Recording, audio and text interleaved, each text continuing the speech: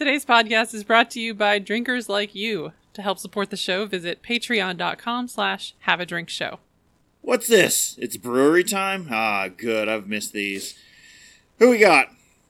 Bob, put your arm down and tell me who it is. Oh, it's Rogue. Do they even do that on their labels anymore? Well, we're going to find out as we talk all about this brewery, so wipe the yeast out of your beard and have a drink.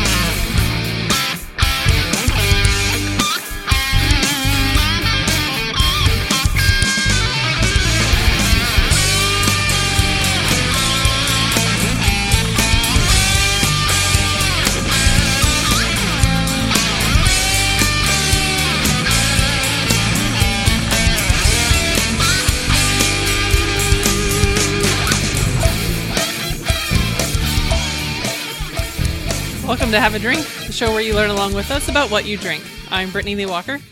I'm Justin Frazier. I'm Christopher Walker. And I'm Casey Price.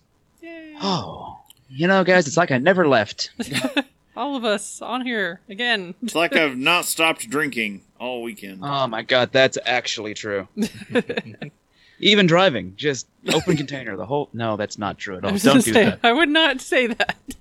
Don't do that unless you're in a state that allows you to do that. And pretty much none. No, don't allowed. even do it then. It's still a bad idea. Don't drink and drive. Yeah. Don't drink and text and drive. There's the line. But I was at a stop sign. Call back to a news episode. All right, Casey, what have you been up to? I don't know, really. He drank too much, guys. He's lost his memory. I have not been drinking. That's been the good thing. A couple times this week I've had dinner with my family and things like that. So it's been sort of the little bit of time that I get in between. I'll go and have dinner. Our new brewery distillery opened up in town, so I went and visited that a couple weeks ago. What was that? Alltech. Oh, right, that's yeah. right. So the Dueling Barrels is open. Running a pretty good system up there. I need Dueling Barrels to be like they do dueling banjos, but like bongos with Yes. barrel drum. That needs to be a thing. How is that place? It is 25 barrel brew house, although it's not exactly 25 barrel. They use hectoliters, and I don't know that conversion. But they have, of course, the whole brew system's all nice. I think a 3-vessel system, 4-vessel system. It's great setup. But on the other side, they also have two stills, actually 3 stills set up. They have 2 stills that are set up to make their bourbon and 1 still for their moonshine. So they have a different still actually for their moonshine than they do for the bourbon, just so they can get a different flavor out of that liquor. I think it's pretty cool. My still for my moonshine is up in the hills, and it's hard to find. The weird thing is they don't package at all there. They don't put anything into a barrel at all there. It is all taken and put into a back of a tanker truck once or twice a week, and then taken to Lexington, where they'll put it in their rick houses there. And whenever it's ready to be packaged, they'll put it in a package. If it's a beer, they'll take it to Lexington, package it, and then send it back. It's a 2-hour drive each way, 2.5-hour drive each way. Ridiculous. So tanker trucks full of spirits are leaving there. Spirits, and then on the other side, beer as well. So they'll do beer there as well. I don't know how much beer they'll actually do, to be completely honest. I think all those tanks are spirit tanks. I think they're brewing for spirits more than anything else, because they're not putting together enough beer, really, a tanker trunk full of beer, enough to go through that. They're probably brewing just enough for on-site consumption. Would be well, my guess. If they do it, then they're probably doing it because they've got to send it's got to be like a full tanker truck basically. And so do they just do one beer style there to act like they're brewing a beer and then send that off, and that gets packaged in kegs and bottles and sent wherever, or put into line with the rest of the Alltech stuff? So I'm not real sure on that, but I'm pretty sure they're being a little fishy about that. The logistics of what's happening there, that's really odd. It's not completely you drink what you make here sort of thing going on. So a little weird, a little different. But yeah, other than that, we got a Instapot and it broke the first day I used it. So can't handle that much. Been trying to get that thing fixed this week, so been on the phone, or Ashley has, I guess, not I. But yeah, hopefully we'll get that thing up and going. I had some good ramen with the pig's feet that I was using one way or the other. Oh yeah, pig's feet. All right, what about you guys? How drunk are you? Well, Justin, what sobriety feels like. You finally made it back. I think you were out of town. I was. I had a nice little trip last weekend, actually. Like, I left Saturday and got back on Tuesday, but I left to go to Asheville, North Carolina. Woo! Thank you. No, it was a really, really cool place. Much shorter drive than I thought it was going to be. It's only like 4.5 hours. Not bad. I know that doesn't sound short, but to get to a beer city that big in the United States, that's pretty good. You know, the city is not as big as my brain somehow had it being. Like and it's in actual Appalachians rather than in foothills of it, but it felt very homey for me because I couldn't see anything. There's just mountains everywhere. I was like, this feels right. This feels good. It's nice and claustrophobic. Like home. Yeah.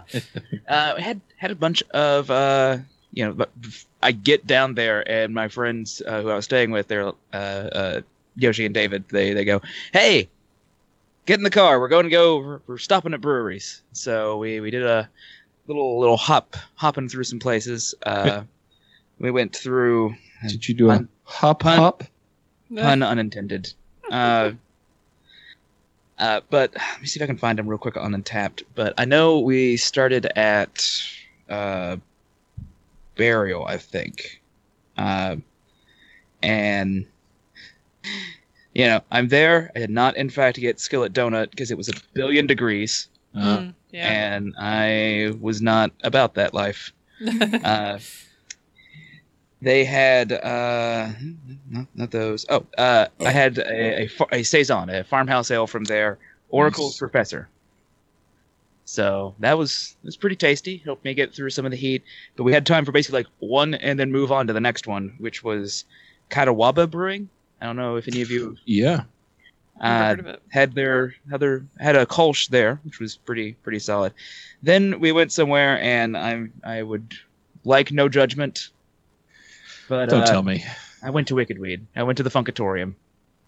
I hadn't had any Wicked Weed before, so I was like, okay, well, let's at least go in and try it. I discovered one thing.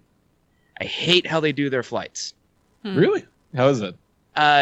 Preset flights. You tell them, like, there's a list. There's a 1, 2, 3, and 4 options. But they are set flights. You don't get to pick anything. They are. That's weird. If you want the one, you get that. And I'm like, that's dumb. I don't care for that. But they had had a couple things in there.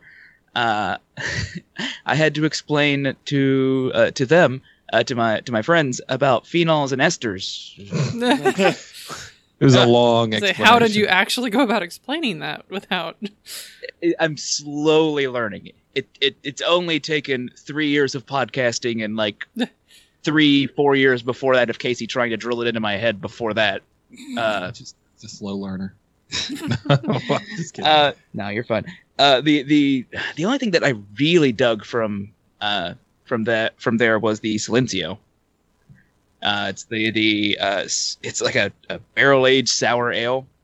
It was actually really good. But we also stopped over at a nice little bar they have there called the Thirsty Monk.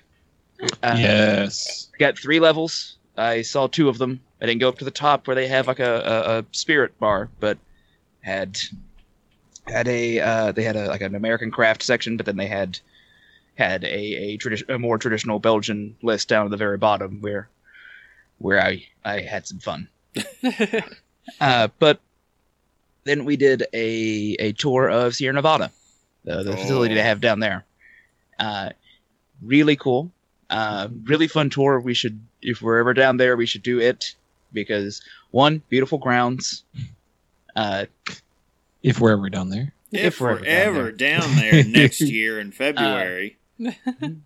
But they had, we did the tour. I laughed because in the very beginning I was kind of like, "Do you want me just to take over? I can." Family owned and operated. Sierra Nevada started back in. You're like, I got this. But they, it was really neat. You get to see, actually seeing the torpedo, the hop torpedo stuff, and they had like a hop cooler where they let you like take full hops, rip them up, get some nice sniffing going on in there. Get to be Jim Cook just when he's going face first into the hops. Nose in. They also gave us a couple samples of stuff. One thing I managed to bring back from there doesn't sound exciting, but they had an unfiltered pills that they don't sell outside of North Carolina. So I was like, all right, well, this is coming with me.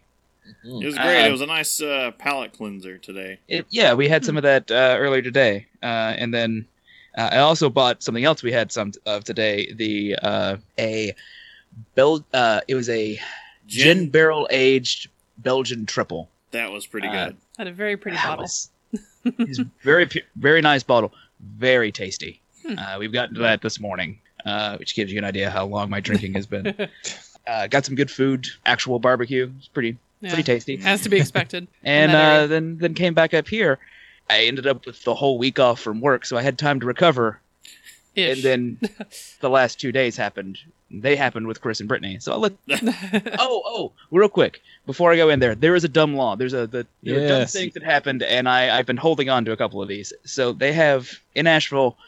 Apparently, they can't sell liquor in grocery stores. Fine. Okay. They had a workaround for it, which was dumb. So because my friends pulled it like, here, this is a thing they serve, and they pulled me out a big gallon jug, and it's labeled gin. And I go, why is there so much gin? And no, look closer. It was wine that had been flavored to gin. Oh. Yeah. No, it was not good. It was terrible. What on earth? They had this for all kinds of liquor. They had a whiskey. They had... Now, my friends did not have this, but they sell those in stores. I saw whiskey-flavored wine. Yes. That's disgusting. Yes. Asheville just lost big points. Well, I think it's just a general North Carolina thing. I don't know if it's necessarily just... Why? Why haven't we done a tasting of this? Maybe you can next year. I was afraid to buy it. I thought it would kill me on the drive. Not that I would drink it and die. That it would leap out of the backseat of my car and strangle me. The fumes would suffocate him. But then the other thing was that I was telling oh yeah, I'll just stop by the ABC, the liquor store that's over there, and I'll pick up some beer. Oh no, they can't sell beer in liquor stores. What? Yeah, you have to go to a grocery store or a beer shop for beer, but you can't. And I went, that makes absolutely no sense. That is the dumbest thing I've ever heard. So, yeah, those were some of the dumb laws. I've been kind of as we talked about it, I went, we've got to do the stupid dumb law. Liquor. Yeah, dumb liquor law. Yeah, we really have to do that episode. All right, so then you joined us up here. Yeah, so She remembers it better. Well, yeah. That may not be wrong. We saw, we went to Hot Beverages place of residence last night. That was last night, yeah. And it's been a weird weekend, guys. And then we saw live from her house in concert, and he also did the stream, Mike TV. And Mike TV and Sebastian. Sebastian was awesome as well. Never even seen anything about him before. I don't get to catch Mike TV stream very often, so... Yeah. I've seen him a few times on there, so I was like, oh yeah, I've heard him. But that guy. But my memory wasn't strong. Yeah. Well, I imagine, yeah. We brought beer over to there last night, and it got destroyed. There was a can left? I'm sure it got drank too. But anyone who doesn't know, Mike TV is of Get Set Go fame. Yes. So yes. Indie music, and it's most of his stuff. I say most. I mean, there's some that don't match it into your brain and it Well, will be yeah. stuck in there. You will have this melody for days. I was gonna say most of it is like more an upbeat sounding tune, but the lyrics you have to listen to. Very dark. Yeah. And you're like, wait, what? And then there's some like regular songs that are just like slow songs or like you just make you think. I was like, I also got these from Emily. Made me yeah. feel so official. Oh, yeah. Yeah, the refrigerator magnets. But yeah, it was a really fun time. There weren't a lot of us there in the house, which actually kind of works out because there wasn't a ton of room. But they had because they had to set up everything for their stream. He had his laptop out and the webcam and the whole nine, plus the 2 guitars and But it was really fun. There was a lot of like songs that we got to like kind of sing along to. We had our parts to do, And the stream part was funny because I'm not used to all his stream sounds. Yes, they're great. The first one was like it sounded. I was like, oh god, there's an ambulance outside. It's totally getting in the way of. Oh, that's his stream. And then there was I forgot about it the first couple times I heard it, and I went, Because it's the fire truck thing, because the song was... I want to grow up to be a fire truck. I want to grow up to be a fire truck. And then the cat bomb, which was fun. And they would work it in with the song, because then you'd wait for the explosion part at the end of the cat meow, and then they'd finish. But yeah, so you can actually catch Mike. He's still on tour right now. He's on his way up to New York. Tonight he's in Pittsburgh. Yeah, he's going to attempting Europe. Yeah, the goal is he's going to be able to get to Europe, and he's spending like a month there. So you can actually catch him. I think he's streaming most nights. But he's on twitch.tv/MikeTVLive. That's just no underscores or anything, all one word. And then you can see actually the performance from last night that we were at on his stream as well. Of course, Twitch saves those videos. So it's just titled Live from Hot Beverages. Yeah. yeah. But it Live was... from Hot Beverages. It's Friday night. But we were there so like it was the latest I've stayed up in a while. Like it was by the time we got back to our apartment, it was about 2 a.m. And so we were all just like, oh god, no. And then husband and Bob got up for a beer release. Yeah, we went down to Urban Artifact for a variant release, and it was probably one of the best line shares I've ever been in. People pulled out all the stops. An embarrassment of riches. They were like all these vintages of Dark Lord were brought out. Someone had a 2013 Dark Lord. Yeah, 2013 and 2017, and they're like, so let's do one that's a year and do one that's 5 years. The 5 years was delicious. The 1 year was still pretty soy saucy. But I mean, again, they recommend 4 to 5 years before you drink it. That you need to sit on it, and it is awesome. Then I'd only ever had it fresh prior to that. And that it painted a bad picture for me of that beer. But yeah, if you have the patience, you'll hatch a gem out of that. And just all kinds of amazing stuff floating around that line, and had a good time. Yeah. Oh Lord, I'm also exhausted as a result of that, though. I was gonna say, there was a lot of drinking this weekend. Had a quick nap, and then we had to start getting ready for this. Yeah. Right in. All right. As far as actual announcements for the show are concerned, we're going to be live again next Saturday, 9 p.m. Eastern, and we will be talking about mead.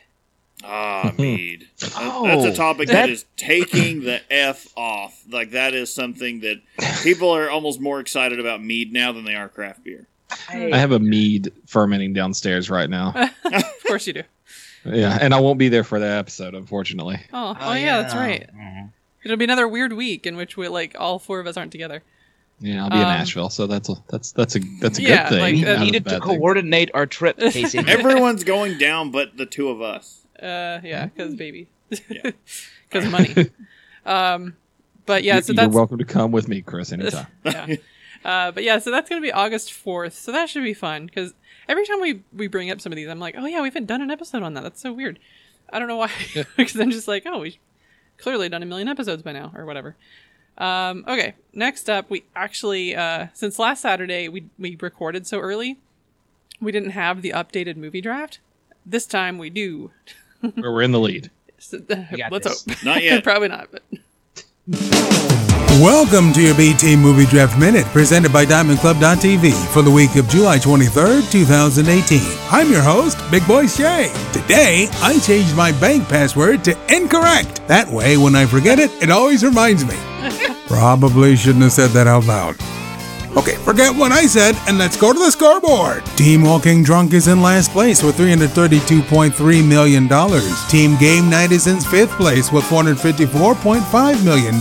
Team Retro Misery's in 3rd place thanks to a $23 million debut from Mission Impossible Fallout, bringing their total to $514.3 million.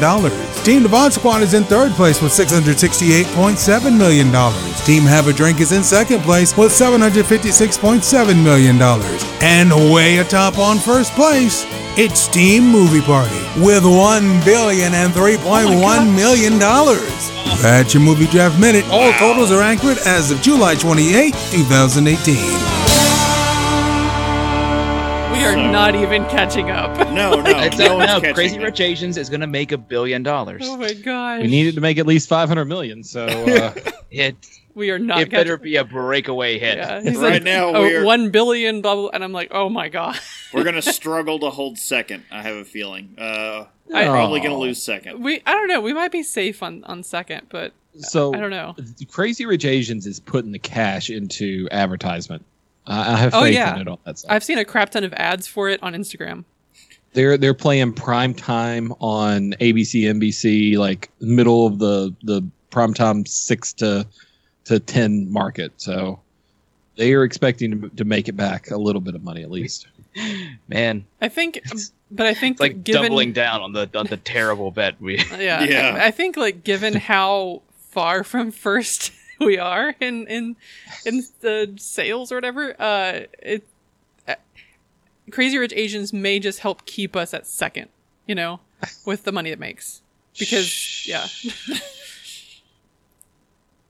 No, you may be right, but I want to have faith. Fair enough. All right. Well, I think we have news. Blue Moon Creator quietly launches high-end focused beer brand in Colorado. So, Blue Moon inventor Keith Villa, who retired from Miller Coors in January. Villain. Villa.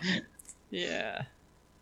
Keith Villa, who retired from Miller Coors in January after a storied 32-year career, isn't leaving the beer business after all. Much of the press following his departure from the country's second-largest beer company centered around the launch of Saria Beverages, Sure. a startup focused on releasing a line of non-alcoholic craft beers containing THC. At the same time, however, Villa and his wife, Jody, had quietly launched Donovan Brewing Company in their hometown of Arvada, Colorado. Hey, Villa, who I think is... we know somebody or know of someone in Arvada. Yeah. Oh, okay. Yes, we do. Sorry, I was like, why are we reacting? I don't know this name. Oh, yes, I do. Villa, who is dedicating most of his time to building and launching the Saria Beverages brand of THC-infused offerings, will initially serve as Donovan's brewmaster while teaching his 25-year-old daughter, Catherine Villa, the ins and outs of the brewing business. A 6-month non-compete clause, which barred him from working for competing breweries with more than 1% of the beer market, expired on July 5th, he told Brewbound. Of course. Of course it is. Yeah. What I'm doing is I'm trying to pass on some of my knowledge in brewing and how to create beers to her, so she can take that and run Donovan and create some fantastic beers that we'll all be proud of. Sounds like he's just like, so where have we seen this before? I mean, Bell's. Yeah, but this actually sounds like she wants to do it. As opposed to like Laura Bell, who was just like, I It guess. was like, oh, I want to Daddy, finally maybe. spend time with my dad, and then she's like, no, I don't like this. That's like, oh yeah, that's right. Dad's a dick. Yeah. So, Mr. Villa, along with Jody, who will serve as Donovan's president, said they would help guide Catherine before handing over the reins. This will be Catherine's show because Jody and I are focused on Saria. Yeah, that... I almost want to say this sounds... I have no idea, like, her background into brewing. Are they literally teaching her the basics? Or are they just dropping her in like, oh, happy 25th birthday, here's a brewery? I don't know. It does mention that she has a marketing degree, which is interesting. Well, they've got. Oh no, that's a different she's got- daughter. I'm sorry. Yeah, she has a mechanical engineering degree from the University of Colorado. Okay, Boulder. that actually makes more sense for the brewing And thing. she's going to serve as manager of operations, Yep. while their other daughter, who is 21, is a marketing student at University of Colorado and will occasionally help with social media initiatives. That makes sense. It will be cool So they've to got a see. whole family team going. Yeah, like the whole thing is going to be a family team, which will be really, really cool and tight for them. On mine, the Brewbound ad has overlapped the third person's face, and so you can't see who these folks are. The villas plan to focus on high-end offerings, including wine beer hybrids and Grand Crus, while also releasing Mexican-style lagers, amber ales, and other more traditional beer styles. I don't know about the wine beer hybrids. My philosophy being a brewer of 32 years, there's always room for another high-end, high-quality brewer. That's from Villa. Is there? Yeah. that is a fantastic question, which everyone's asking. Is there still room for this kind of stuff? Because it's like Cincinnati, the market's, 60 breweries. And we were discussing that in line today. It's like, do you even bother trying to open if you're in a market that crowded? Oh God, no. If your doors are not already open, do you even bother? You pick a new place. Yeah, go somewhere where Branch out into Kentucky for crying out loud. you got no competition. Absolutely. Move somewhere else. Yeah, Kentucky, in total, I think we've got less than 20 brewers in the whole state. So Yeah. The Villas estimate they have invested 6 figures plus to launch Donovan Brewing, which is named for Jody's father, Donovan Nelson, who worked at Coors for 21 years and died in 2017. The Villas purchased Jody's childhood home from her father's estate last year and began transforming the old garage and office space on the property into a state-of-the-art 2-barrel brewery. So, okay, this thing isn't huge. Okay. They're just But making wait. the beer. It's not a place to go. 6 figures for a 2-barrel brewery? Or 7 figures? 6 or 7? Six figures. Okay, Six 6 is figures okay. plus. 6 is okay. I was thinking million. When they said 6 figures, I was thinking million. But okay, 6 is about right. Yeah, for all the equipment and the labeling Easily, and those. Yeah. Although it's 2-barrel, we have everything that a big brewery has. We have all stainless steel tanks. We've got a great mill. We've got a lab. We've got glycol chillers, so we can actually cool things down and make fantastic lagers. Yeah, this is going to be smaller than the pilot system at the big brewers. Yeah, Yeah. really. The minute we got approval for the state of Colorado, which should be any day, that's when we're going to take our first kegs out, and Catherine will make the deliveries. Oh. All right. We'll take our first kegs out. Yeah. So they've started brewing. They are already brewing. They're Yeah. waiting to get... Before they sell, they're brewing in the anticipation for the the license. So if they got denied for some odd reason, they'd just be sitting there with kegs ready to go. And Essentially a home brew at that point. nowhere to take them. Yeah, I didn't know you could do that actually. So that's interesting.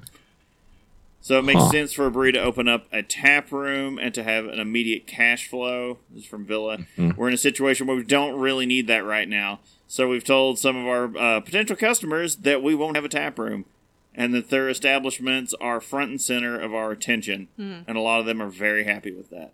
Well, yeah, that makes sense. Start off small and rather than risking a lot. That's really Well- the old, I guess that's the model he's used to, is one way to look at it. He's not used to operating a tap room and that being your, face-to-face with your customers there. He's used to a model from Blue Moon as it's going out. I can tell you right now that the model of a 2-barrel system without a tap room is not a profitable model. Right. Oh, there's no way. Because you're just So- sending it out to local businesses and like restaurants and whatever, hoping because they've got to sell it by the pint there. Well, you sell a 2-barrel system, and think of a keg as a half of a barrel. It takes you 6 hours to make 4 kegs that you're selling for 100 and say you're high end on the price, and say you're selling those full kegs for, let's call it $180, or let's call it even 200. During that time, you've worked and put 6 hours of work in plus your ingredients, plus your rent and utilities and everything that goes into that for $800 that you still have to deliver for free, basically. Mhm. So, and the kegs that you're delivering in them cost you $100 a piece. So it's not a profitable model when you're making pennies on the pint. And you're already Yeah. 6 figures in on this. Exactly. Wow. So did they just like try and start a hobby? This For is their a hobby daughters? brewery if you're selling it like that. Now, the only thing that I could think is they've done this 2-barrel brew house to say, hey, girl, let's see what you can do. Go ahead and prove to us that you're actually willing to work for this. And if you do, we'll go ahead and open up. This will be your pilot house, and we'll open up a 30-barrel brew house Yeah. in a year or two. That's true. I mean, that's what I was looking at it as. Like, it's testing grounds. That may be the only way that they really are able to. It won't be profitable, though, until they do the high-end brew house. I don't think they're really that worried about the money right now. But yeah, some cool things happening there. And hey, you want some more news? Well, we do an entire news show. Mm-hmm. So if you want to go catch that out, this week we had some really fun ones we were talking about in there. So you should go check out Have a Drink News. All right, and we do have one untapped badge to talk about this week. Get riggedy wrecked, son! All right. Well, we've got the Slow and Steady Wins the Race. The name of the badge. Vedette, is that right? I think so. You do you. I was just wondering if anybody else was familiar with it. Yeah, I 'cause know. I hadn't seen it before. We've got to get that new sounder. That's all we got to get from. Vedette, No, the- Vedette not going to work here anymore. Benavici? No, the thing from I know. Beer Fest. Whenever they can't Oh. say their guide's name, and they're like Mr. Speedo Spackle. Mr. Slappy Beaker. Yeah. Yeah, the Vedette Session IPA from Duvel Mortig. It's a low alcohol but high in flavor with an intense aroma of citrus pine resin and a golden, slightly colored, cloudy appearance with a refreshing bitter flavor. There's no reason to settle for anything less. Distinctly hoppy aftertaste beckons you for more. Since it's just 2.7% ABV, there's nothing wrong stopping you either because Slow and Steady wins the race. Do you read that? Did you read that again? The ABV on 2.7. there. Yeah. 2.7% ABV. 2.7%. It's a Utah Yes. beer. They call this an extra session IPA. Extra session. I mean, yeah. So you have to drink 'Cause like you'll never actually 4 feel 12 anything. packs to get a buzz. Well, they can sell it in Utah. Available between It's lower than 3.2, yes. it's available between July 27th and August 27th. You can unlock 3 different levels for the all-new Vedette Session IPA badge. You get your first taste by checking into 1 Vedette Session IPA, and you'll earn the beginner badge. I'm just tired of saying the name, but Yeah. check into a total of 3, and you'll unlock the Session IPA Pro. And then wrap up your tasty journey with a total of 5 and still not be drunk. You'll move on to the Vedette Session IPA Expert Badge, and you don't need to unlock all 3 in the same session, as these badges will be available for 30 days. I mean, you probably could, though. That's Well, weak. I So- just found the worst website in the world for I just went to it too. trying to select your country. Yeah. There is, like, you literally have to look at every single flag to try to find the U.S. flag. It's where's Waldo? Oh, I don't have that at all. Okay. So you're not on the VEDETT Oh no, that's website? terrible. Well, I am, but it said, "Are you 21?" And I said yes, and then it says, "Where are you from?" UK, Now I could go over here and rest press of the world. UK. Oh, see, I just I hit the wanna button know- that said rest of the world, and then it moved on. Oh, rest of the world. Yeah. So Everywhere you don't have else. to actually click your flag. No. I was looking for a flag in that. Yeah, if you hit the rest of the world, then it just moves on. All right. I think That it's kind of a makes fun a little more website. sense. It's not amazing, but it's kind of fun. Sure. I wanted to know where to buy it. I know, that's what I was looking up, and I was like, I've never. But you know what? This website seems really familiar. I wonder if we've talked about a badge from them before. I don't Maybe. think so. It reminds me of the Little Kings website. I think it's what you're probably thinking of. Maybe. All right, It is pale. All right, if you guys like to add us on Untapped, I am Walker X42. I am Wanyam. I am at Casey Price. I'm Spiced and Hoppy. And we have a topic to get into. We're not that drunk. Cheeky bastards! We're not that drunk! We're not that drunk! We're not that drunk! Look, that's a solid lie today. I was gonna say, I mean, not anymore, but He's working on it again. I'm trying. I'm pretty sure I woke up still drunk, so that was fun. Nope. Anyway, Rogue Ales was founded in Ashland, Oregon in 1988 by three Nike executives, Jack Joyce, Rob Strasser, and Bob Woodall. 1987, Jack Joyce, Bob Woodall, past U of O fraternity brothers, and another friend, Rob Strasser, were approached by Jeff Schlutz. Okay, Bob's accountant and avid homebrewer, and he had the idea to start a new brew pub. Sorry, I heard someone laugh. You know, accountant and brewer. He was a heck of a guy. He's what you want it when you're starting up the company. He really is, actually. you want that guy to be there. Yeah, like, oh yeah, no, I've got this beer. Also, I'll crunch the numbers. Oh, thank God. Yeah. I'll keep the feds off your back. I'm going to show you how to launder your money. That's Rogue. This whole time has just been a large laundry group. Yeah. Construction began in June of 1988 in Ashland along a very scenic little stream called Lithia Creek. Sure. Lithia Creek.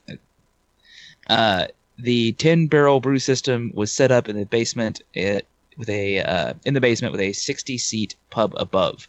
The first brews were American Amber, Oregon Gold Ale, and Shakespeare Stout. So that one's been around a minute. Yeah. The brewery and pub opened in October 1988 to moderate success, and soon Jack started looking to expand. In February 1989, Jack wandered into Newport, went all the way to Kentucky, guys. No, Newport, Oregon, in search of the perfect place for another Rogue pub.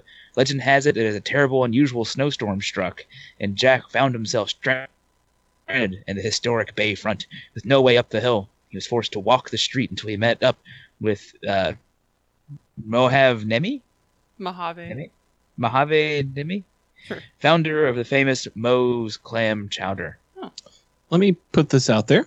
Okay. Lithia Creek, named so because of the Lithia water or the lithium oxide deposits. Okay. I was going to So say, they're going to have named for batteries.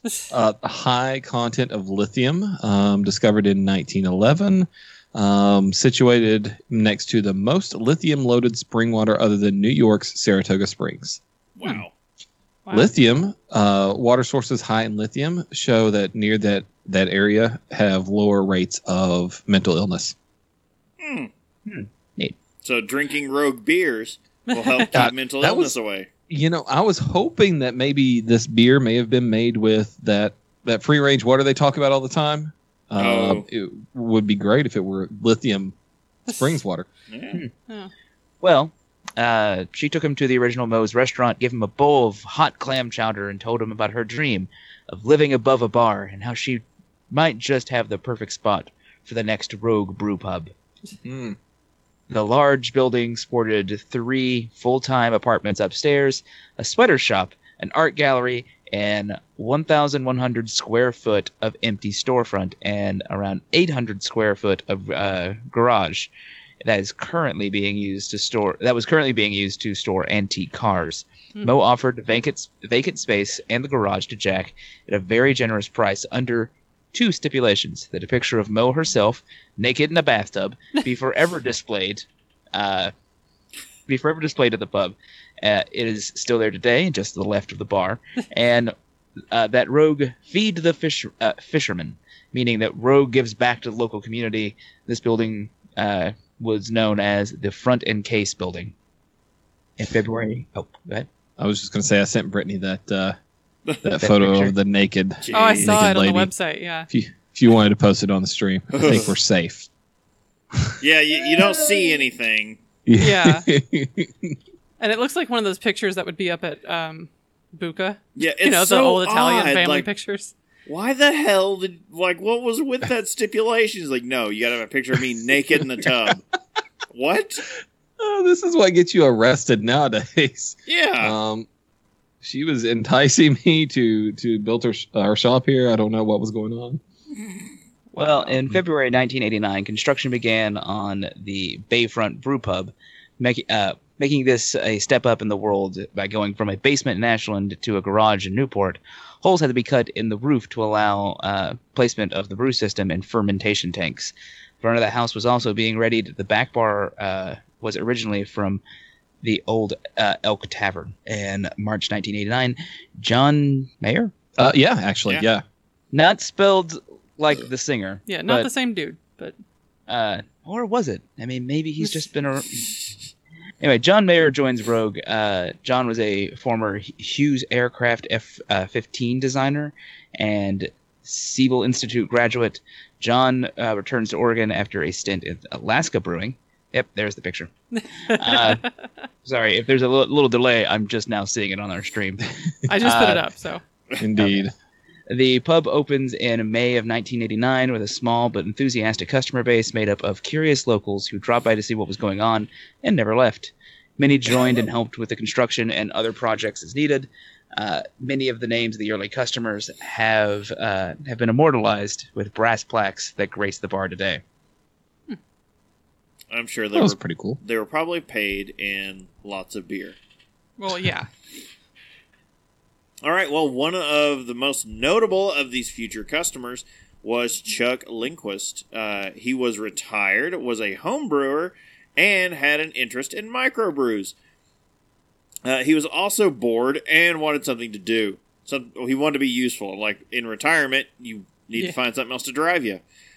Rogue considers him one of our first employees. His handiwork is still visible at the pub. The shelves that line the bar area, the light sconces, as well as the memorabilia on the shelf above Moe's picture that Chuck brought back from Europe. Rogue uses proprietary yeast for their production. It is nicknamed the Pac-Man or San Diego Super Yeast.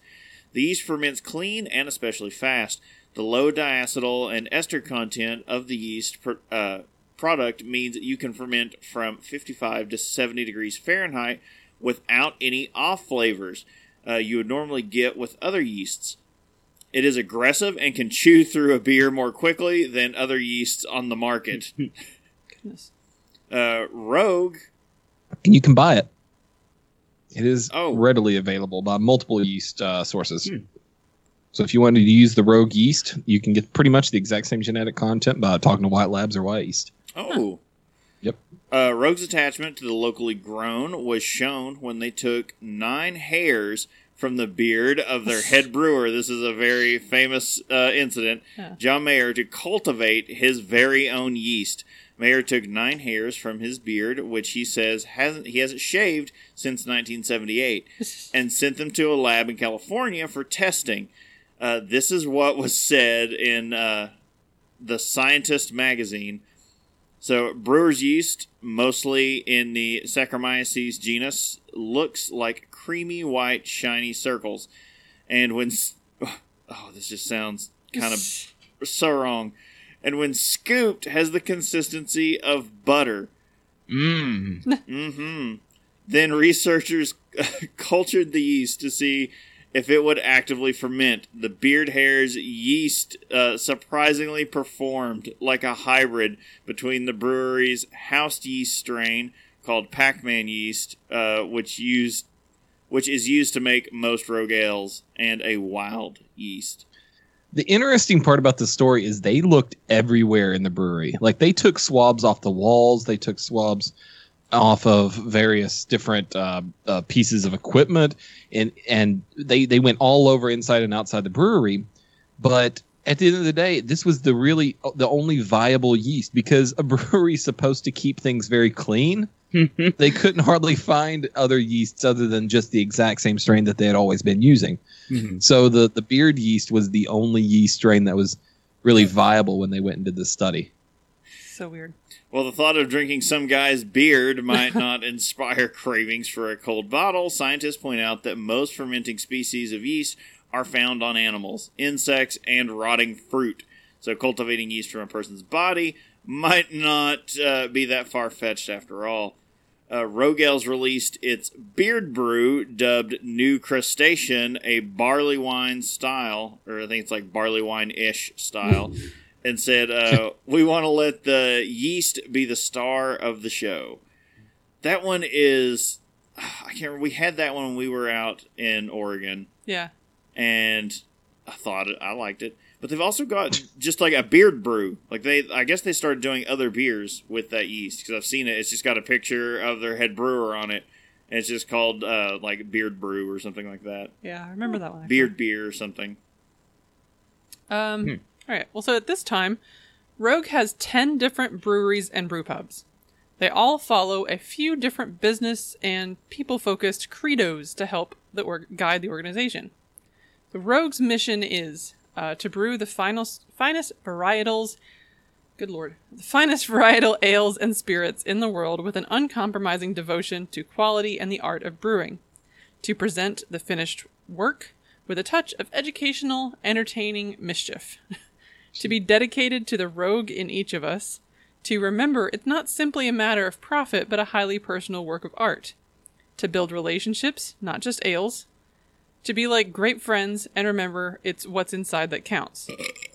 Rogue has a fundamental agreement or creed that guides the brewery and business operations. These 6 statements are: the way ahead is clear, be honest about the battlefield, throw out the old rules that don't make sense, get out of the comfort zone, go to the front of the fight and stay there, and most important, cut out all the BS. They have behavior principles based on the fundamental agreement they call the Rogue Way. This includes 5 rules. Listen generously, speak straight, be there for each other, honor commitments, and give acknowledgement and appreciation.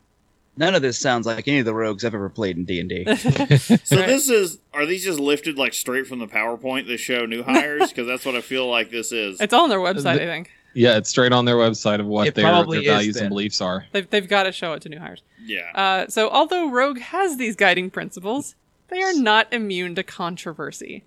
Speaking of hires, So, and oddly enough, one of the few places you can find this is the wiki page. That was very helpful.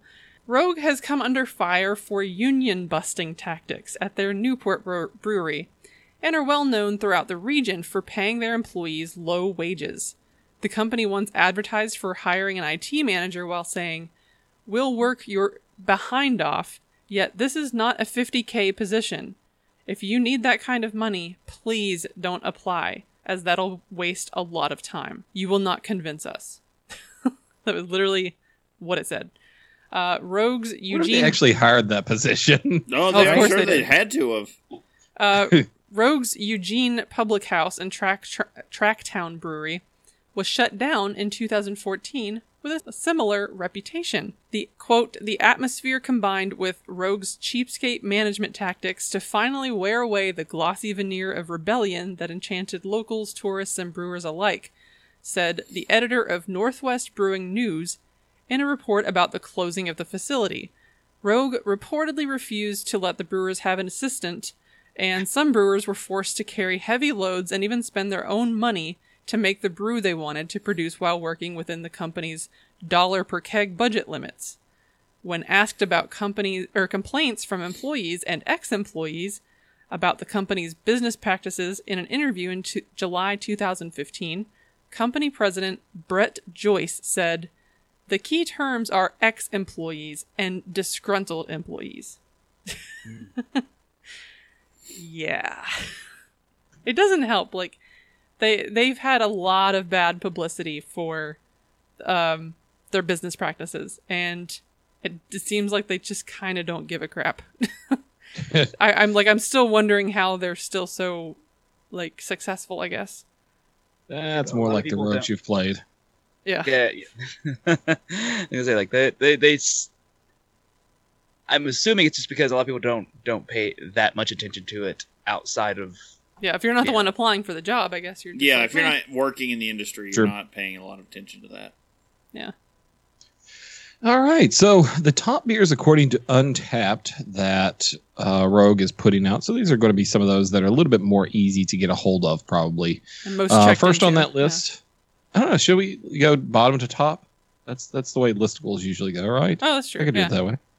Sure. Last on that list is the double chocolate stout in the signature red bottle. Number 10. I guess it's not really last. Double chocolate stouts is made with Dutch bittersweet chocolate.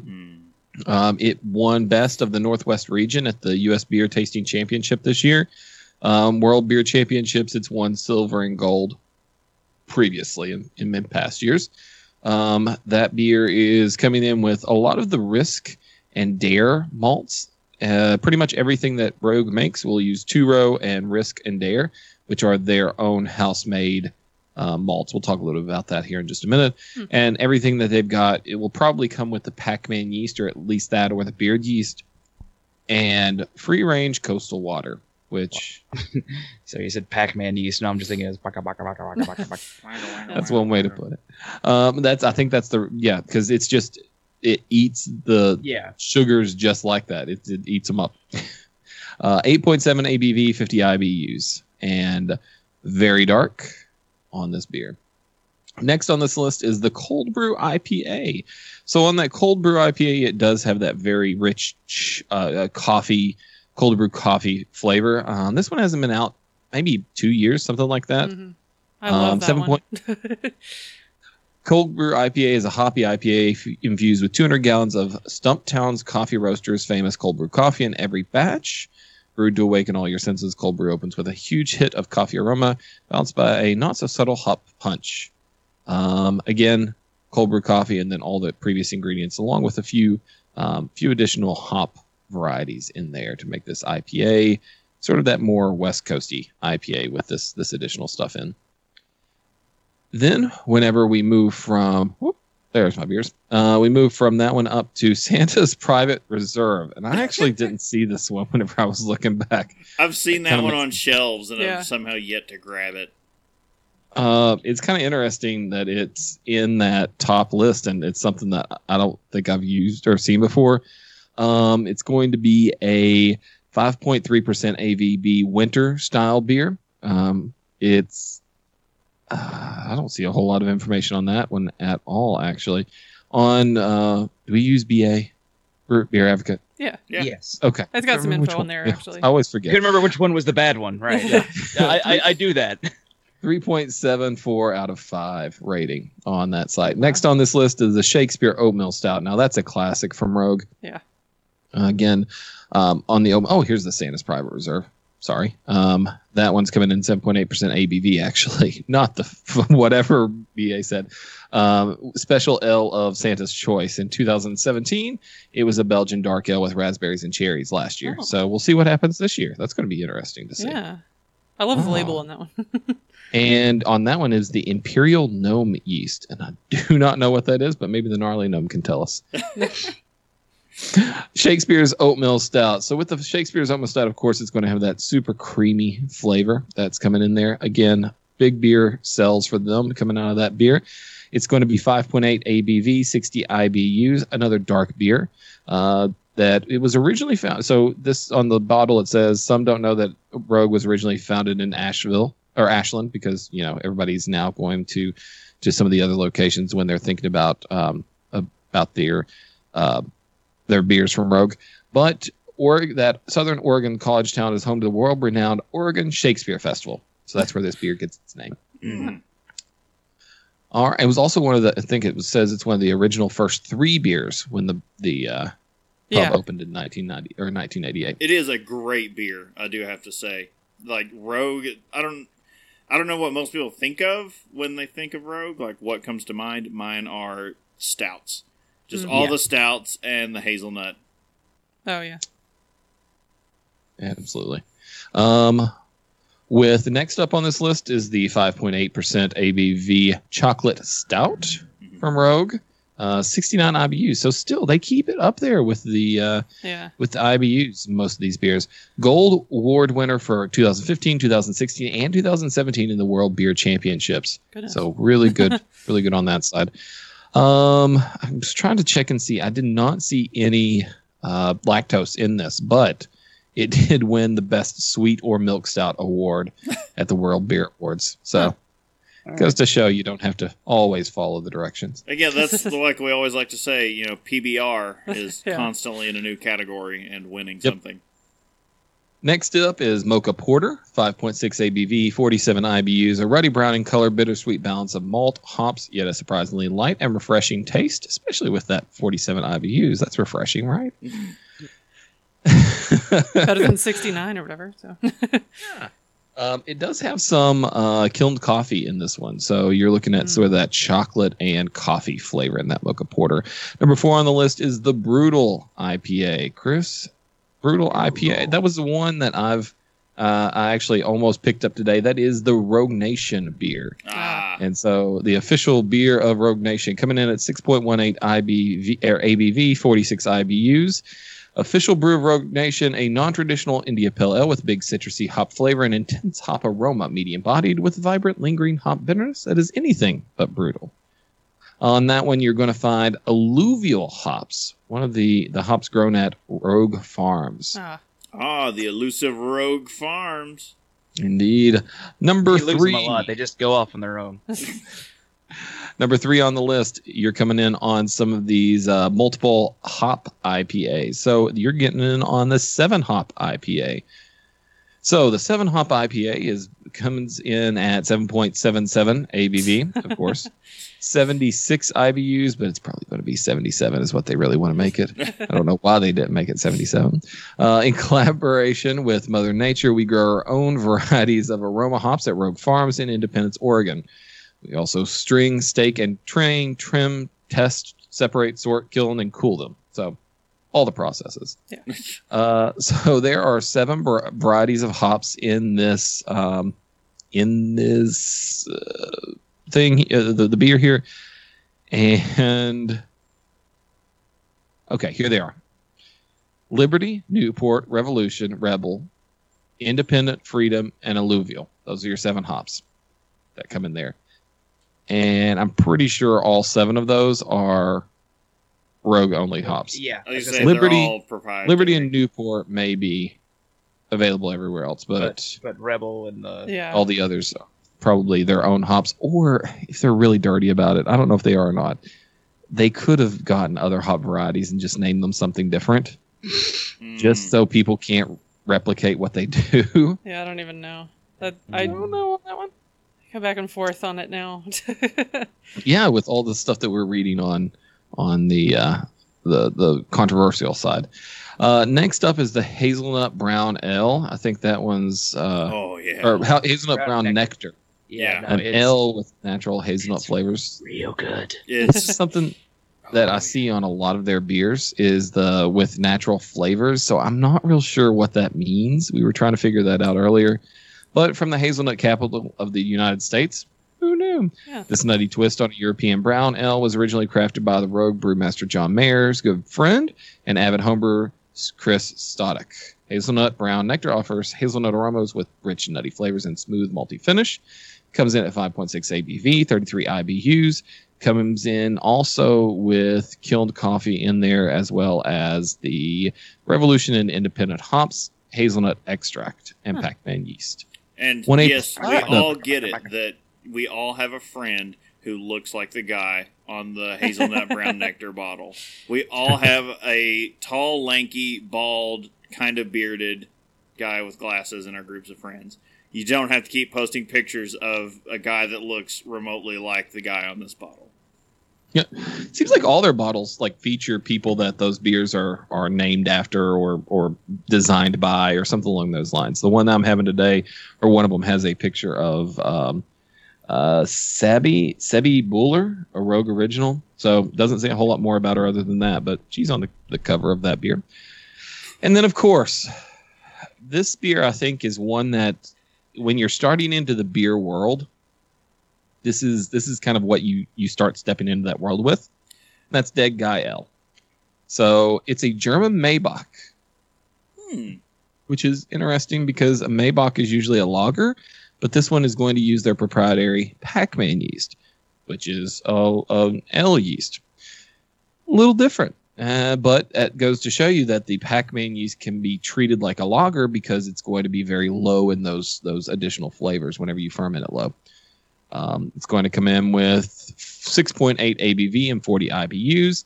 It's one of the beers that I was drinking early on in the show. It's not the one that I'm drinking today, but I bought a 6-pack of it because went on its Rogue Day, and that one's pretty tasty, very well balanced. A little bit of a good mouthfeel there, a thicker mouthfeel, and a little bit higher caramel flavor.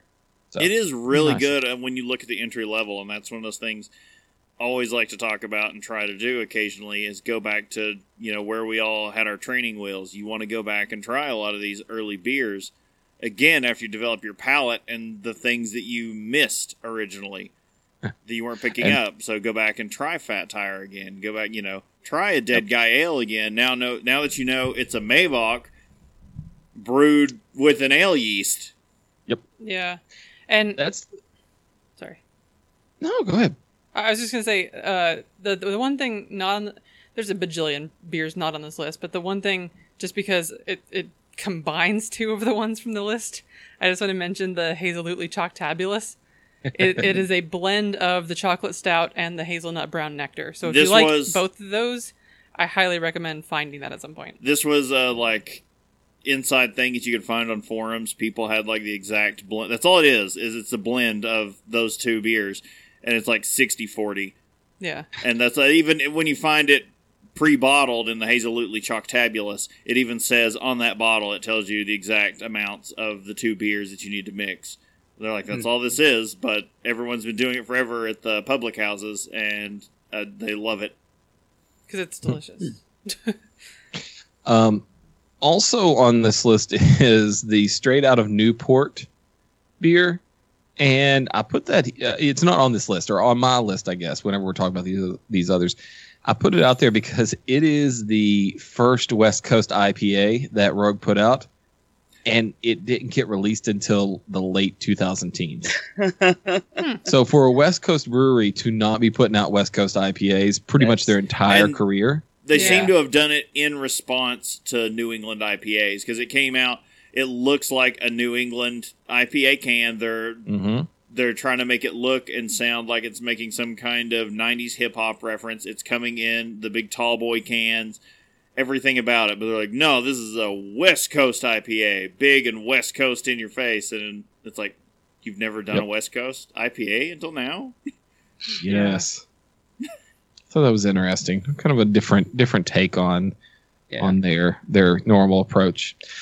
So, Rogue is distributed in all 50 states and 54 countries. I remember my first Dead Guy Ale. Only 54 countries? Well, and in all 50 states and 54 of the 100 and whatever, 200 something countries there are now. So I heard it in my head and I went, wait, what? Also, when I was scrolling through, I thought it said in all 54 states, and I went, did we gain states while I was on vacation? Did I? Absolutely. Well Puerto done, Rico Puerto Rico joined up. Yeah. Puerto Rico, Guam, Yeah. Virgin Islands. Virgin Islands. I can say I do remember my first Dead Guy Ale. I remember where I bought it. I remember drinking it first. I thought this beer was the most hoppy beer I'd ever had. It would be the equivalent of me drinking something that's in the 150 IBUs right now is what I was thinking at the time. And I was like, this is got to be the Dead Guy because it's the most hoppy thing you can get. It's going to kill you. Oh, how my tastes have changed. Seriously. Oh, how little did we know when we started. I do like the Dead Guy Ale, though. It seems like that's always, or not always, but it's often an option when there aren't a lot of other good options on a menu somewhere. And I'm like, yeah, I'll have that one. That's fine. Can we say the rebranding of it with the cans? Those cans are slick looking. They look sexy on a shelf. Oh, they're good. This matte black with a glossy because it's just solid black, and all you have is the Dead Guy logo, and then the text. It says Dead Guy Ale. That is it. Oh yeah, that is nice. Now I gotta look up. They kind of match up with the bottles now too, but that's a nice matte black. Yeah. I like that. Matte Black, just all as the a things. as a side note, because we didn't really touch on it a whole lot. Well, we've hit it, but we haven't explained it. Rogue does have their own farms where they grow basically more than a dozen ingredients for their beer, spirits, cider, and soda. They grow 10 varieties of hops, 2 varieties of malting barley, and that's whenever you look at the side of their bottles and you see the 2 different types of malts, you'll see Dare and Risk, their trademark varieties of their hops, or sorry, their malted barley. They do a rye, pumpkins, Marion berries, jalapenos, and they also have bees to make honey. To add all of the flavors that you're going to see inside of Rogue beers. They do sort of a hop and crop report every year from their own site. So their news is basically like, you look down through there, oh yeah, the whole farm's underwater right now because of normal yearly flooding. So it's kind of interesting to see some of the things that go on, and the Willamette River. It's kind of a marketing ploy to some extent, because the Willamette Valley is where you get some of the best hops in the U.S., some of the best West Coast hops in the U.S. So by bragging a little that the Willamette River is flooding our fields, it's kind of like, oh yeah, we're that close that the river floods our fields. So it's kind of a little humble brag there. The Rogue Farm, it is because when we were out that way, because they were having some issues in the Portland brew pub. And they were like, "Oh yeah, why don't you guys just, it's hop harvest when we were out there." And they're like, stop down at the farm. We didn't have time. We were on a real tight schedule. But they have a special beer. They do a wet hop, like fresh, like they bring it straight from the vines. They bring the hops in, and they brew a wet IPA that's only available at the farm during hop harvest. That's awesome. That was one of those things. Still kicking myself that we couldn't make it over there for the harvest. Yeah, I remember because I remember like it's hop harvest time. It's like, oh, yeah. The farms thing. They mentioning the pumpkins that are grown there. They do a pumpkin beer every fall, and the big, tall, same kind of bottle that like the double chocolate stout and things like that come in. But since they do their own pumpkins, like you can actually taste the difference. Like. It's like a lot of the other, fruit flavors. You can taste it when it's real ingredients versus not so much. And that is something. So we've talked about the controversial stuff with Rogue, but yeah, the way that they handle a lot of going natural with a bunch of their ingredients, you can taste the difference. And they do have. It feels like they put out a superior liquid. So they suck at having employees, but they're good at beer. Well, let's put it this way: management's not the best. The employees do some great stuff. Yeah. So at the Rogue Farms. No, go ahead. No. Because I was going to move on to a different thing. So go ahead. I was just going to say they make more than just beer, but segue. Yeah. You were segueing as well. At the Rogue Farm specifically, they do some weekends where you can come and do a U-pick on the Marion berries. Ooh. So $1.50 will get you a pint of U-pick berries. That is super cheap. Like you can get a pallet of berries for $10. Wow. And so that's up in like the July time. And then this year right now, they are producing some new things. So this is probably what you're going to see in potentially beers in 2 years from now. But products like wasabi, gooseberries, kiwis, and products for their spruce gin.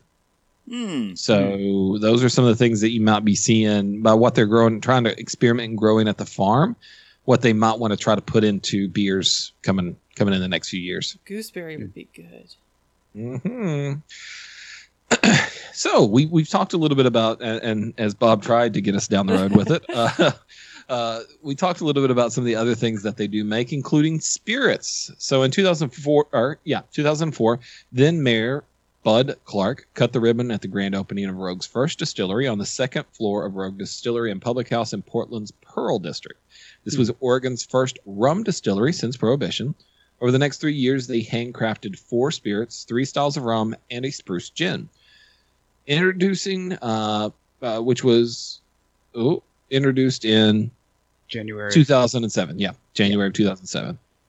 With so much fermentation happening in a small second-floor distillery in the Pearl District, it was clear that Rogue needed more room. They moved into the Rogue House of Spirits next door to Rogue Brewers in the Bay of Newport, Oregon in 2007. A year later, they filled the still with Dead Guy Ale whiskey, wash, and debuted Dead Guy whiskey. They also started growing their own barley at Rogue Farms in Tygue Valley. That same year, single malt whiskey and Oregon rye whiskey later joined the lineup. By 2011, they were once again busting at the seams, so they moved into their current distillery just across the parking lot from the House of Spirits. just keep growing. Yeah. Their spirits found a home again in oak barrels in the Ocean Aging Room right next door, and the World Beverage Competition took notice in 2014, awarding Rogue the Distiller of the Year title. So a beer brewery got Distiller of the Year. Yeah. Going into 2018, Rogue is handcrafting spirits on a 550-gallon still. That's huge and aging until they're ready for bottle. Newport's Ocean Air gives Rogue Spirits the local character as level 10 spirits wizard Jake Holsch rears them into adulthood. Yes. I wonder if that spirit wizard title comes from the Austin Oh, that's a good point. Academy. That is possible. But yeah, Interesting. they've got. Yeah, we got to look at when we were down there. We got to go in and see the original pot still and all that stuff they've got up there. They said that they come in and produce, maybe once a quarter. Someone comes in and actually just fires up the equipment that's in the public house there, and actually distills something. But there's nothing actually being manufactured out of there. Yeah. They've still got the same, basically, spirits that we just talked about. But then we've also got, I guess this is new, Pinot Spruce Gin. How does that work? Yeah. It's finished in Oregon Pinot Noir barrels. Nice. So that could actually be kind of interesting. Yeah. That dark fruit flavor that Pinot Noir has. That could be actually an really interesting gin combo. All right. Well, speaking of drinks, let's get into what we are drinking. Drink with me, friend. Yay. Mine's boring. I just had, I've been addicted to smoothies and citrus. So, during the pregnancy. I just had like a full mug of Simply Orange with mango. Good call. Good call. It's delicious. I have been working through, I think we've already mentioned the double chocolate stout from Rogue. That ruined our original mixer, one of those bottles. Okay. When I didn't know what beer that was. Okay. They had the badge on Untapped to have like 3 of the stouts from Rogue, and then we were trying to pound through them after we went to the beer fest. So we got back and were drunk and clanging bottles around and everything, and one inevitably got tipped up on the mixer. Oh, it was that one. Yeah. Okay. This is an American Double or an Imperial Stout. I've found 2 different ABVs for this. Sure. It might vary depending the year. Yeah, it could be. Let's see. I'm trying to see what it says on the bottle so I can... Because their website says 8.7%. Yeah. Beer Advocate says 9. They just round it. Yeah, close Round enough. But it's got 50 IBUs and has a Beer Advocate score of 4.22 out of 5. Pretty high. It is. This is one of those, like we mentioned, like, getting into to some of the stuff, into more craftier beer. Makes it sound like it's made up by a cunning plan of some kind. Craftier.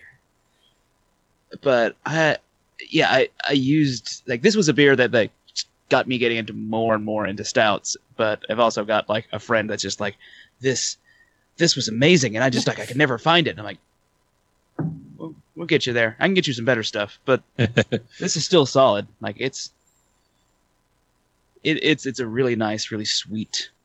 It's got a lot of sweetness in it, but it's got that hoppy bitterness to help balance some of the stuff out. It's and like dark chocolate, so it's also got like a nice little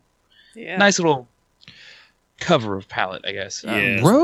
Rogue has that tendency to be balanced in everything they do, and I love it. Like nothing that they've made that I've tasted has been outrageously hoppy. It's just here's the malt, and the hops balance the malt perfectly. Yep. Yeah. All right. Well, I know what you have, but I went for a newer release of theirs. So looking around, because we were at the store at the same time, I wanted to get the double chocolate, but Justin beat me to it. Someone was selfish. So I went with the Culture Clash from Rogue. This is an You Imperial... mean Rouge? from Rouge. This is an Imperial Blonde Ale blended with kombucha tea. 6.9% ABV. Yeah, you can... so close to 7, you can kind of tell. But this is one where those IBUs... 4. 4. Just 4. Nice. They weren't trying when it came to IBUs on this one. Beer Advocate score 3.85 out of 5. So it's kind of... Beer Advocate's giving it kind of a meh. Not terrible. That's not a bad. It's not a bad It's one. not bad, but no one's really, singing its praises. Yeah. The brewery's description on this one, Culture Clash is an explosive collision with Townshend's Brew Doctor Kombucha, a fearless fermenter and world-class Oregon brand by combining the unique tangy flavors of a custom-brewed kombucha from Brew Doctor with a Rogue Blonde Ale specifically brewed to complement it. We've created a flavorful, invigorating balance of blonde and bold that both kombucha and beer drinkers will enjoy. Brittany, you've had Brew Doctor kombucha. I guarantee it. Probably. It's one of the brands that's pretty much in every Whole Foods out there. Is that the one with the floaty bits in it, or is that something different? Well, that's like all kombucha. They all have floaty bits. Yeah. Oh no! This But like, one- there's one brand that has like you can like it's huge. Like you can see like they're meant to be. One, You could one brew of them another looks- kombucha. Yeah. One of them that looks like it's a science experiment, just a giant strain of. Yeah. So this beer, I've got to say, if you're a fan of some funk, it tastes like someone took something from New Glarus and funked it up a little more. So it's a lot funkier, and it smells really funky, but the flavor is much more subdued. It smells like straight vinegar to me. Yeah, she did not approve of. Well, I like taking a vinegar, whiff. but it was just strong. I strong think the one you've had, Brittany, was ginger turmeric, and I think you've had it on the show actually. Oh, I don't know about that. I wouldn't have gotten ginger. I think that was the thing that I remember on the show, was that you hated the ginger, but you got it. Yeah, she got it to anyway. settle her stomach. Oh, Yeah. maybe. Well, kombucha has that tendency there to like start going vinegary as you Yeah. let it go. I mean, that's kind of what makes it a little bit kombucha like. So it makes it good for you too. Yeah. Casey? All right, Casey, what have you been drinking? Indeed, yeah. So chocolate stout. So you've had the double, Bob. I'm just having the standard. It was also on sale like 10% off. So Ooh. Yeah. don't know how old this was. It is a stout, so I'm okay with it. That's one thing I did not care for on the Rogue bottles. There was no good date that I saw. Mm. Either that or my local store went off and took alcohol to the date and got it off there. The newer ones, I No. can say, these solid color bottles, this one does have a date. Interesting. That may be the case then, because I didn't see it on my 6-pack bottles or the individual bottles. 4.15 out of 5 on Beer Advocate, the source that we trust. And on the Rogue website, it lists out all the information, 5.8%, 69 IBUs. And I guess it's a stout, but they sometimes win badges or win awards for milk stout. So that's kind of the vein that it's in. I like it. It's good. Say, how chocolatey is it? You know, Is it as chocolatey as mine? I think probably yours- not. yours is The double. chocolatyness that I get out of it is more of a Belgian chocolate. No. I mean, that's Okay. fine. So a little bit of that Belgian aroma. And I'm not a big Belgian chocolate fan. I'm more of like a semi-sweet type of guy. But Belgian chocolate definitely has a special like aroma and flavor to it, and so that's kind of what it's kind of like. All right. That literally just made me like envision and want chocolate chip cookies. That's all it takes, guys. So this is. I thought I knew pretty much everything that was going on with Rogue because it's something I had popped in on and looked up occasionally, and our beginning journeys into craft beer. But there's still a lot in this I did not know. It's like, oh yeah, Rogue was started by ex-Nike. Yeah, no guys. idea. Yeah. It's Yep. like, get that. That's They go from executives at Nike making shoes to, let's do some beer. Finding an Making accountant cash. brewer. Yeah, making cash. Yeah. Turning Michael Jordan into pure cash. There's a lot of this I didn't know. And, obviously, I kind of wish we could have found something that went really specific with a lot of the controversy part. But Oh, yeah. Everything's a lot of hearsay. You can dig around. Yeah. If you get on Reddit, you can find, like, these ex-employees are very vocal, so it doesn't take much digging. If you go to a forum site, a little prodding and poking will bring them out, and they will say some pretty horrid stuff. But it's, again, like they say at the end of the bit there, is like, keep in mind, these are disgruntled ex-employees. Yeah, but But they you got can't disgruntled deny- somehow. You can't Yeah. deny, like, the old job posts that were saved Oh, that yeah. they put up. Like, those things that's are awful. pretty damning. Because you want to be like, oh, well, I mean, maybe it's the employee. But when there's like more and more employees that's a thing with, or ex-employees, I guess. And then you also have that horrible job listings. Yeah, that doesn't look good. I mean, if you go back and look at it, these guys are Nike execs. And think about the way Nike ran their business versus how most breweries run a business. There's going to be a disconnect, and there's going to be a difference in attitudes of what, you're filling out an expense report and there's a meal that you sat down to and you got a beer on it. In the brewery world, oh yeah, that's a normal everyday expense. In the Nike world, that's like, oh, we're going to fire you because you were drinking on a company lunch. It's that sort of difference in opinion. And so having those two worlds collide in Rogue is maybe one of the reasons that we see so much issue coming in there. Yeah, but it's also probably why we see them everywhere. Oh, Yeah. you're they've absolutely got the right. marketing They had down, the yeah. business end of stuff figured, so And which the is a beer's problem good. with some. I've hardly had a bad beer from Rogue. Also, now, I mean, just thinking about it, like they do good beer. Yeah, So The laissez-faire is great and all for employee morale, but at the end of the day, Yeah. it makes money. yeah, yeah. But all right, yeah. Striking a balance. They got Yeah. a balance in their beers. Let's strike a balance in everything Oh, else. there you go. So you can visit us at haveadrinkshow.com for useful links and info about us. Also look for Have a Drink Show on social media and twitch.tv.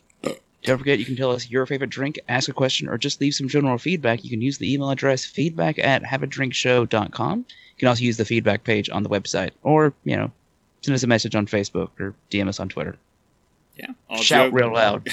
All joking fun aside, guys, I'd like to remind everyone to please drink responsibly. If you're around for the pre-show or some of that in the show, don't take some of Justin's suggestions. No, that was entirely joking. Don't. All right.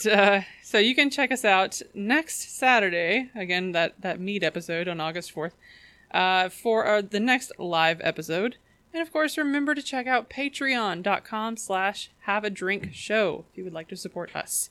So once again, I'm Brittany Lee Walker. I'm Justin Frazier. I'm Christopher Walker. And I'm Casey Price. We shall see you next time. Bye. Bye, guys.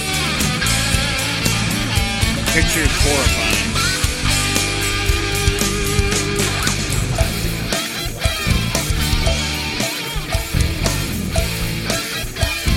Big old saggy granny boobs.